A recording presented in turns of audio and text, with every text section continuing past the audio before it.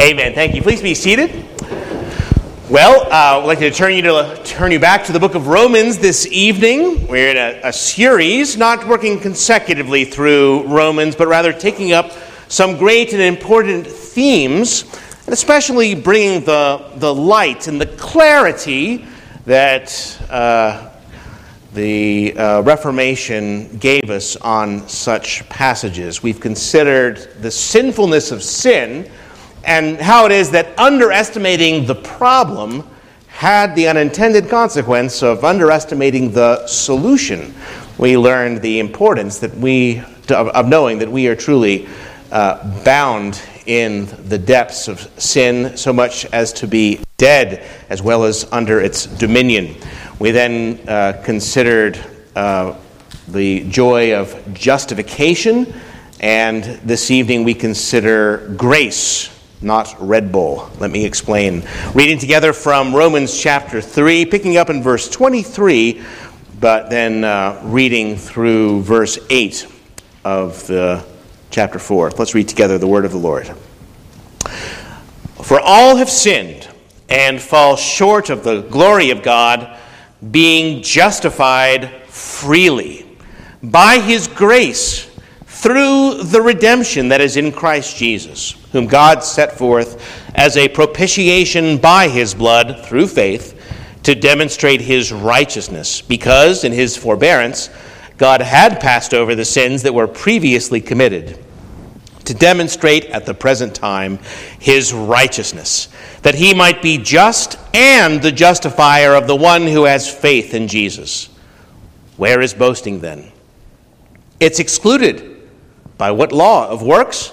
No, but by the law of faith.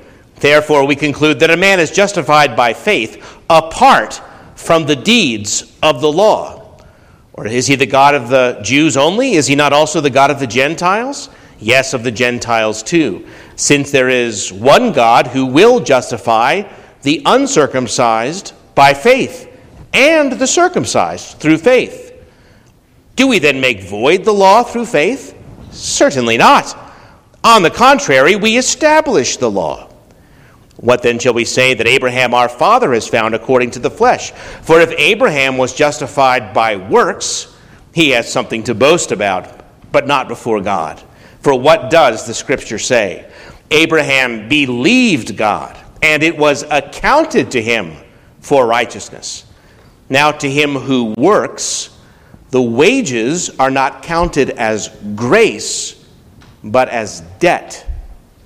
But to him who does not work, but believes on him who justifies the ungodly, his faith is accounted for righteousness.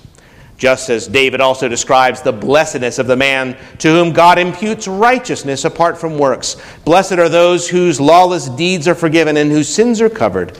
Blessed is the man to whom the Lord shall not impute sin. Amen. Let us pray. Our Father in heaven, we pray that these riches that have been perhaps even hidden from the eyes of the world from ancient times, but now revealed in our Lord Jesus Christ, would make us again rich and many glad. We pray that your grace and truth, which have come through our Lord Jesus Christ, would shine the more brightly tonight in our hearts for Christ's sake. Amen.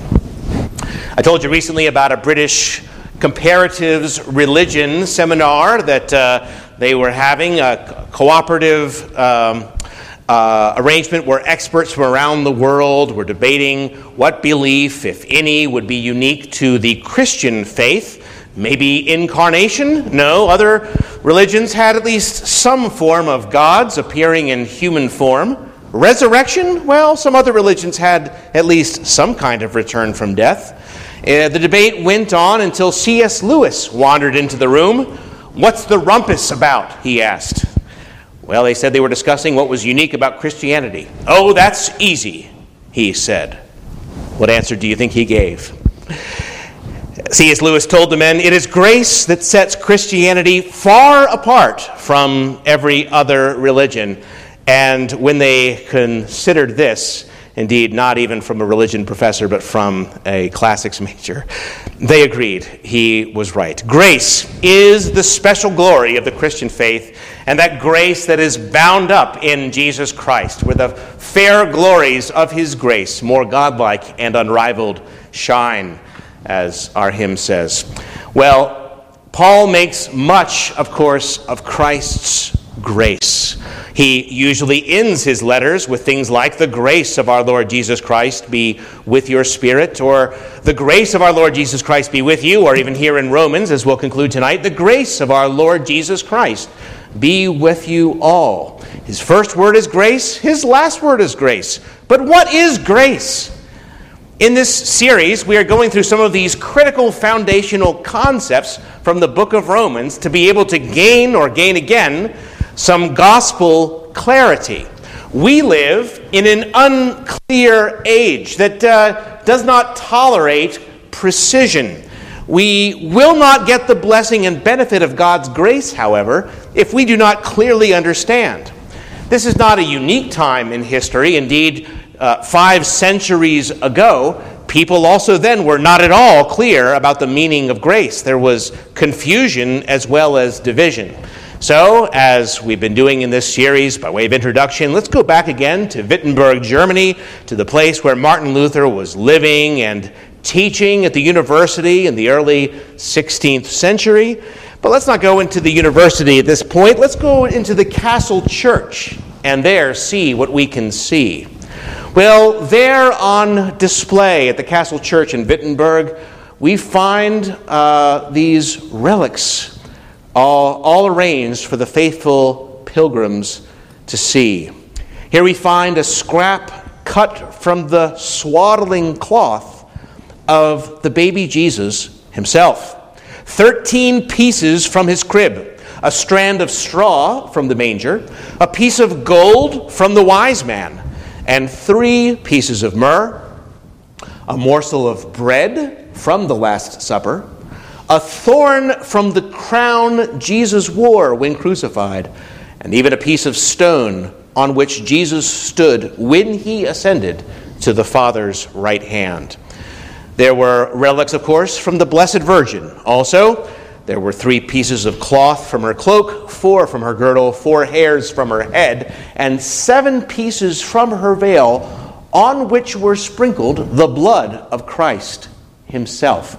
I've not read anyone from the Middle Ages outside of Rome who had a better collection than Frederick the Wise, Elector of Saxony, Martin Luther's prince and patron. Those relics, and indeed thousands of others. In fact, there were 19,000 bones just from the saints, were on display at the castle church in Wittenberg, prepared and ready for the pilgrims to come and to venerate them in order that they might gain the grace promised them with indulgence. It had been calculated, I don't know by whom or why, I'm still trying to find the origin of this, and hope it's not apocryphal, so just repeating now what I had read here. It had been calculated that venerating all these relics would procure an indulgence that could reduce your time in purgatory by 1,902,202 years and 270 days. All right. Martin Luther had originally been excited to hear that, as well as all this, the Pope had authorized a new plenary indulgence. And why should he not be excited? Luther himself had been teaching others the doctrine, the Roman doctrine of grace. Here was his teaching. Tell me what you think. Quote, "Not because of our merits. Salvation is given out of the pure mercy of the promising God." You say, sounds good. That's the Roman teaching? Reeves comments, "No alarms went off. Not a single eyebrow was raised among all the inquisitors of Rome. And why not? Because Martin Luther the monk was still then upholding Rome's own theology. He was loyally teaching standard, medieval, Roman Catholicism that salvation is by grace. I quote again from Luther, not because of our merits. Salvation is given out of the pure mercy of the promising God. It's all of grace. You keep using that word, said Inigo Montoya. I do not think it means what you think it means. I don't understand. The words sound fine. Oh, but you see the purpose of this study. Words can mean different things, and this is the difficulty that we face when we are speaking, even today, with Roman Catholics. We think that we mean the same thing by justification, by grace, by the redemption that is in Christ Jesus. But in fact, it is the difference in the words. And so when we say that we, as Protestants, believe that it is all of grace, or that it is sola gratia, that it is of grace alone, well, Rome agreed with that, as long as you agree with their definition of grace. I don't understand. You keep using that word. I don't think it means what you think it means. What was the understanding of grace? Well, here's a few words, a brief explanation from a short tract on the website Catholic.com, which I downloaded especially for the purpose. The tract is called Grace, What It Is and What It Does. This, in other words, is the historic view. It is the modern view. It's a tract on Catholic.com's website. Here we go. There are, it says, two kinds of grace, sanctifying and actual. And let me just explain. Sanctifying is what we might call the grace of regeneration and the washing away of our sins, where we come to life and, as Catholics put it, enter a state of grace. They continue. Sanctifying grace stays in the soul. It's what makes the body holy. It gives the soul supernatural life. More properly, it is supernatural life. So they explain, in its natural state, your soul isn't fit for heaven. What you need to live is supernatural life, not just natural life. The supernatural life is called sanctifying grace. If sanctifying grace dwells in your soul when you die, then you can live in heaven, though you may need to be purified first in purgatory. Okay, well, there we go. Supernatural grace you receive through, anyone know? How do you get that grace? Okay, sacraments in particular, at the beginning, you get it through baptism, and then once you lose it through mortal sin, you can regain it again through penance by confessing to a priest, okay? So you're born in this state of gracelessness. Through baptism, you enter the state of grace. Through mortal sin, you leave that state of grace, and if you die there, you drop to the place below. But by confessing your sins to a priest, by receiving absolution and doing penance, the grace of penance, you're able to be restored to the state of grace, sanctifying supernatural grace. Okay, it continues. Let's go to the other kind now. Actual grace, by contrast, is a supernatural push or encouragement. It's transient. It doesn't live in the soul, but it acts on the soul from the outside, so to speak. It's a supernatural kick in the pants. Now, this tract, by the way, has the official Roman imprimatur, and it is not only the official teaching, it has been certified free from error by the Church's magisterium. I didn't pick it for any other reason. So, I quote, "It's a supernatural kick in the pants. God keeps giving you these divine pushes. And all you have to do is go along. For instance, he moves you to repentance, and if you take the hint, you can find yourself in the confessional, where the guilt for your sins is remitted. You can merit a supernatural reward only by being made able to act above your nature, which you can only do if you have help or grace. Once you have supernatural life, once sanctifying grace is in your soul the first time, you can increase it by every supernaturally good action you do, receiving communion, saying prayers, performing corporal works of mercy, and so forth. Actual grace. Clear? Okay. And it is for this grace that you are rewarded with heaven. Okay, here's the way another Roman Catholic tract puts it. Father Hardin here defines actual grace as temporary supernatural intervention by God to enlighten the mind and strengthen the will to perform supernatural actions, and here's the important part, that lead to heaven. That lead to heaven. Okay. You get it? How are you going to get to heaven? Well, you need to first be in a state of grace, and then you need to have these actual gains of goodness and righteousness, which God gives you through this kick in the pants called grace. Grace, kick in the pants. Get it? Okay. Michael Reeves, in his book, While the Reformation Still Matters, describes it this way for us slow Protestants. Quote, grace is a bit like a can of spiritual Red Bull. I find myself unable to pull myself together and get holy, but God gives me grace. And finally, I find myself much more eager and able to be the person God calls me to be. The Red Bull of grace would be given to those who wanted and pursued it, and it's saved only insofar as it, here's the important part, enabled people to become holy and to win their salvation. Salvation is for the righteous. Righteous is as righteous does. If you want to be righteous, you need supernatural power, a.k.a. the kick in the pants of grace. Okay. Luther himself had been out to win it, as we have heard.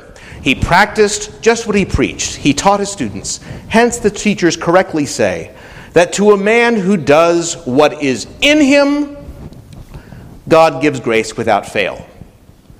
Luther did what was in him. Fastings, vigils, masses, pilgrimages. He sought the grace of the confessional more than any of the brothers in his order. And yet, he wrote, my conscience would not give me certainty, but I always doubted and said, you didn't do that right. You weren't contrite enough. You left that out of your confession. The more I tried to remedy an uncertain, weak, and troubled conscience with human traditions, the more daily I found it more uncertain, weaker, and more troubled. All these things were supposed to be making him more righteous. Every impulse he obeyed. And yet, as he said, am I getting more righteous? He became more and more troubled. It was then, during the teaching of the book of Romans, Luther found a message of grace so good it seemed incredible, almost impossible to him, that although all have sinned and fall short of the glory of God, that we are justified freely by his grace. What does this mean?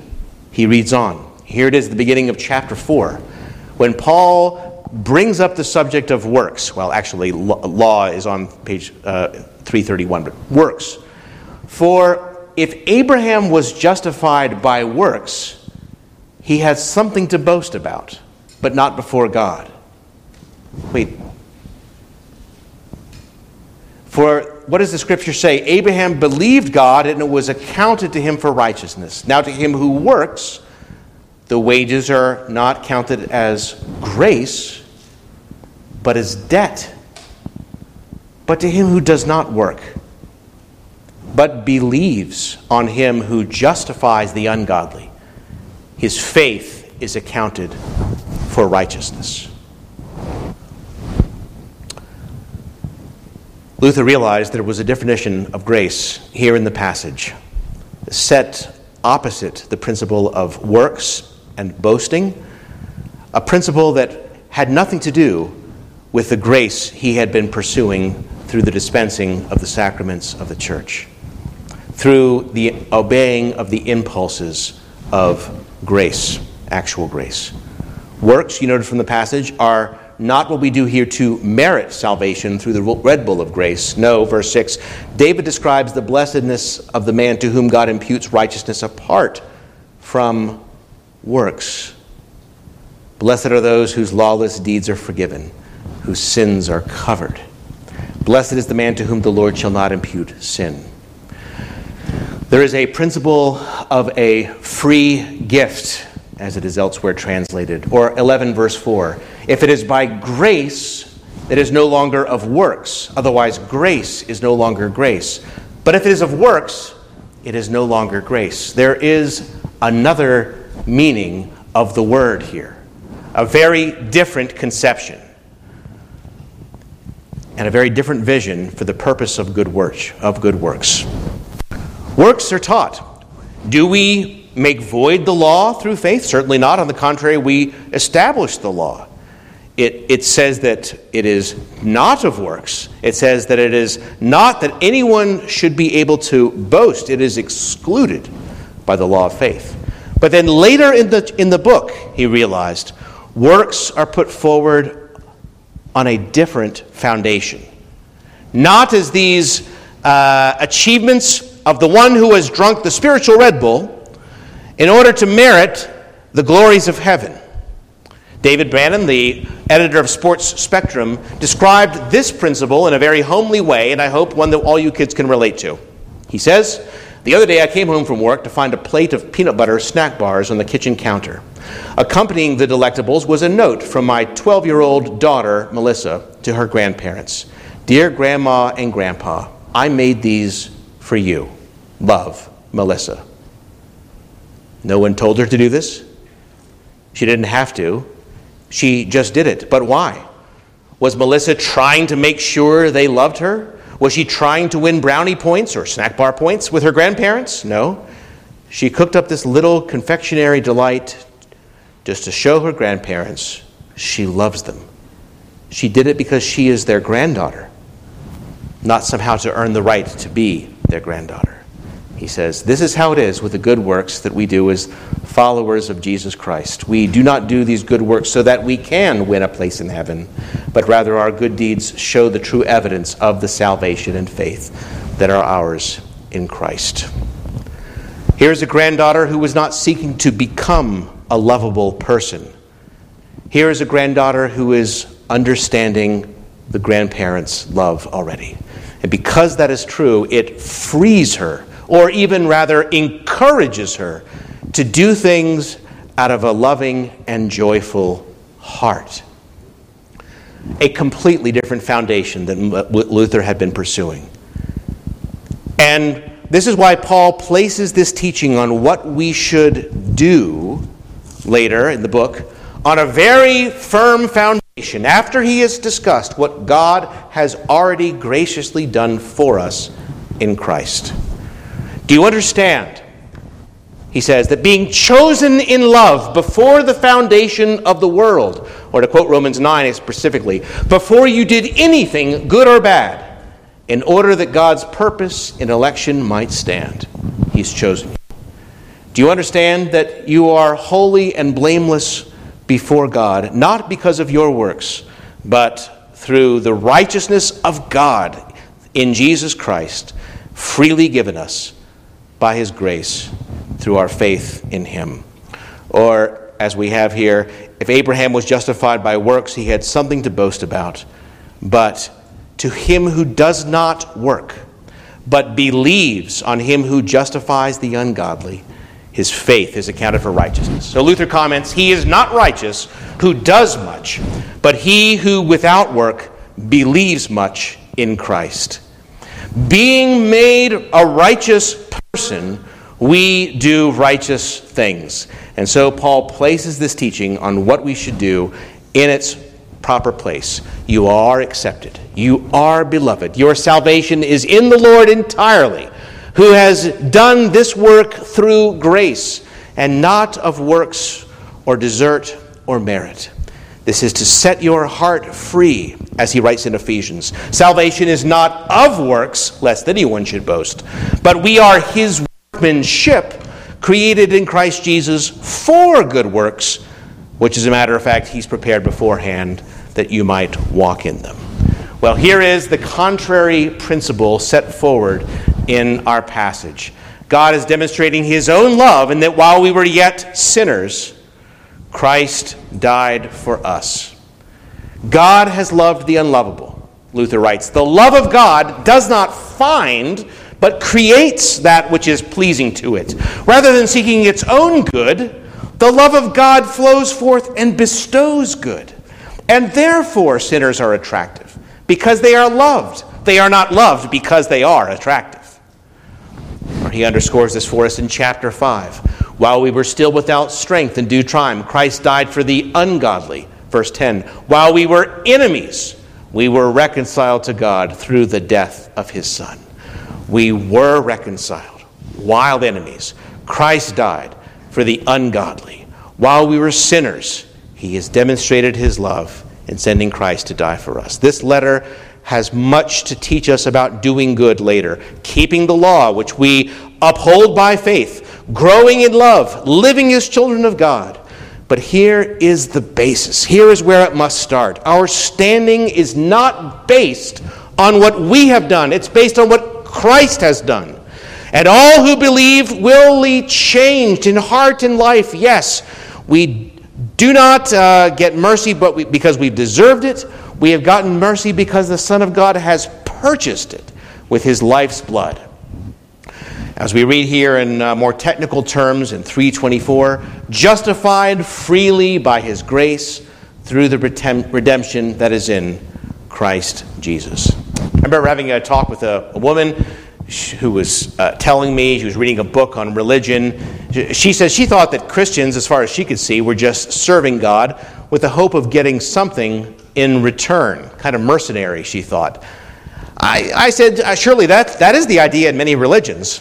And it's absolutely basic to idolatry that you serve your God hoping for some favor in return. It's true. But in the religion of Jesus, I said, we are not earning favor, we are receiving favor. Totally unmerited, or in fact, demerited favor. In a word, grace. Well, here it is. The amazing grace of God that saved a wretch like me. Where is boasting? It is excluded. By what law? On what basis? Works? No, by the law of faith. And so it was that Luther trumpeted this message for the next few years. It was in the spring of 1520 that he published a little book called On Christian Freedom. And let me just give you a little bit. Christ is full of grace, life, and salvation. The soul is full of sins, death, and damnation. Now let faith come between them. And sins, death, and damnation will be Christ's, while grace, life, and salvations will be the soul's. For if Christ is a bridegroom, he must take upon himself the things which are his bride's, and bestow upon her the things that are his. Who can understand the riches of the glory of his grace? Here this rich and divine bridegroom marries the poor, wicked harlot, redeems her from all evil, and adorns her with all his goodness. Her sins cannot now destroy her, since they are laid upon Christ and swallowed up by him, and she has that righteousness in Christ, her husband, of which she may boast of as her own, when she can confidently display alongside her sins in the face of death and hell, and say, if I have sinned, yet my Christ, in whom I have believed, has not sinned. And all his is mine, and all mine is his. As the bride says in Song of Solomon, my beloved is mine, and I am his. And this is what Paul meant, he wrote, when he says in 1 Corinthians 15, thanks be to God, who gives us the victory through our Lord Jesus Christ. Can you hear the note of triumph? One more quote. As works do not make a man a believer, so they also do not make him righteous. But as faith makes a man a believer and righteous, so faith does good works. Since then works justify no one, and a man must be righteous before he does a good work, it is very evident that it is faith alone which, because of the pure mercy of God, through Christ and his word, worthily and sufficiently justifies and saves the person. And so, in conclusion, grace was this triumphant note of Luther, sola gratia, by grace alone. And the emphasis was not even so much on the sola as we think, but on the gratia, what grace is. This marvelous grace, the free gift of God that lowers our pride and makes us humble and indeed puts our own sins against each other in a proper perspective. It reminds us of our great sinfulness against God, but that He has freely forgiven us all in Christ Jesus. It speaks beautiful words of peace and comfort, that despite all of our sins, it assures us that God has yet loved us while we were enemies. And grace fills us with thankfulness. Luther writes in his commentary, faith is a living, unshakable confidence in God's grace. It is so certain that someone would die 1,000 times for it. This kind of trust in and knowledge of God's grace makes a person joyful, confident, and happy with regard to God and all creatures. This grace, people worried if people understood it would be the end of good works. Why, when this was taught, it became the greatest fountain of good works the world had ever seen. It spread a sweetness across Christendom. It brought God's love practically to bear in the world, a love that covered a multitude of sins, and surely covered a multitude of my sins. This is grace that keeps us real and human and meek and humble, and teaches us that despite all of our differences, that we may yet love one another deeply from the heart. For in God and His grace has loved us even when we were quite unlovable, yet enemies. The world does not need little encouraging bits of good advice from the church. The world, once again, needs to hear the clear note of the grace of our Lord Jesus Christ. So may it be. Let us pray together.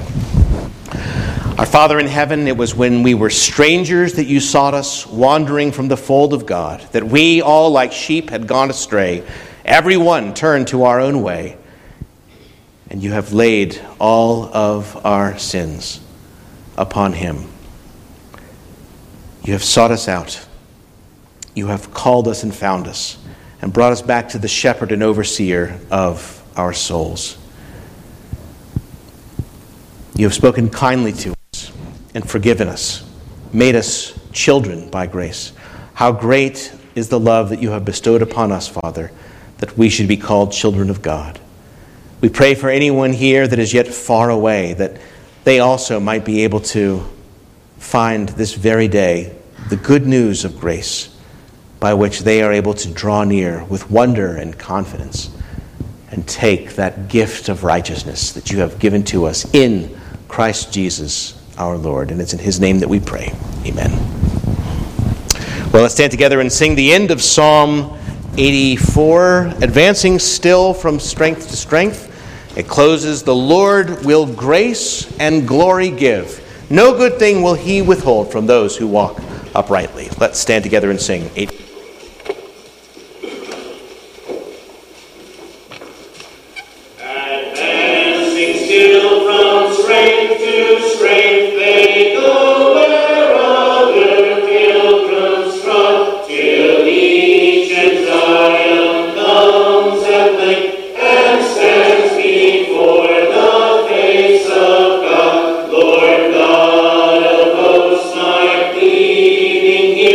Oh,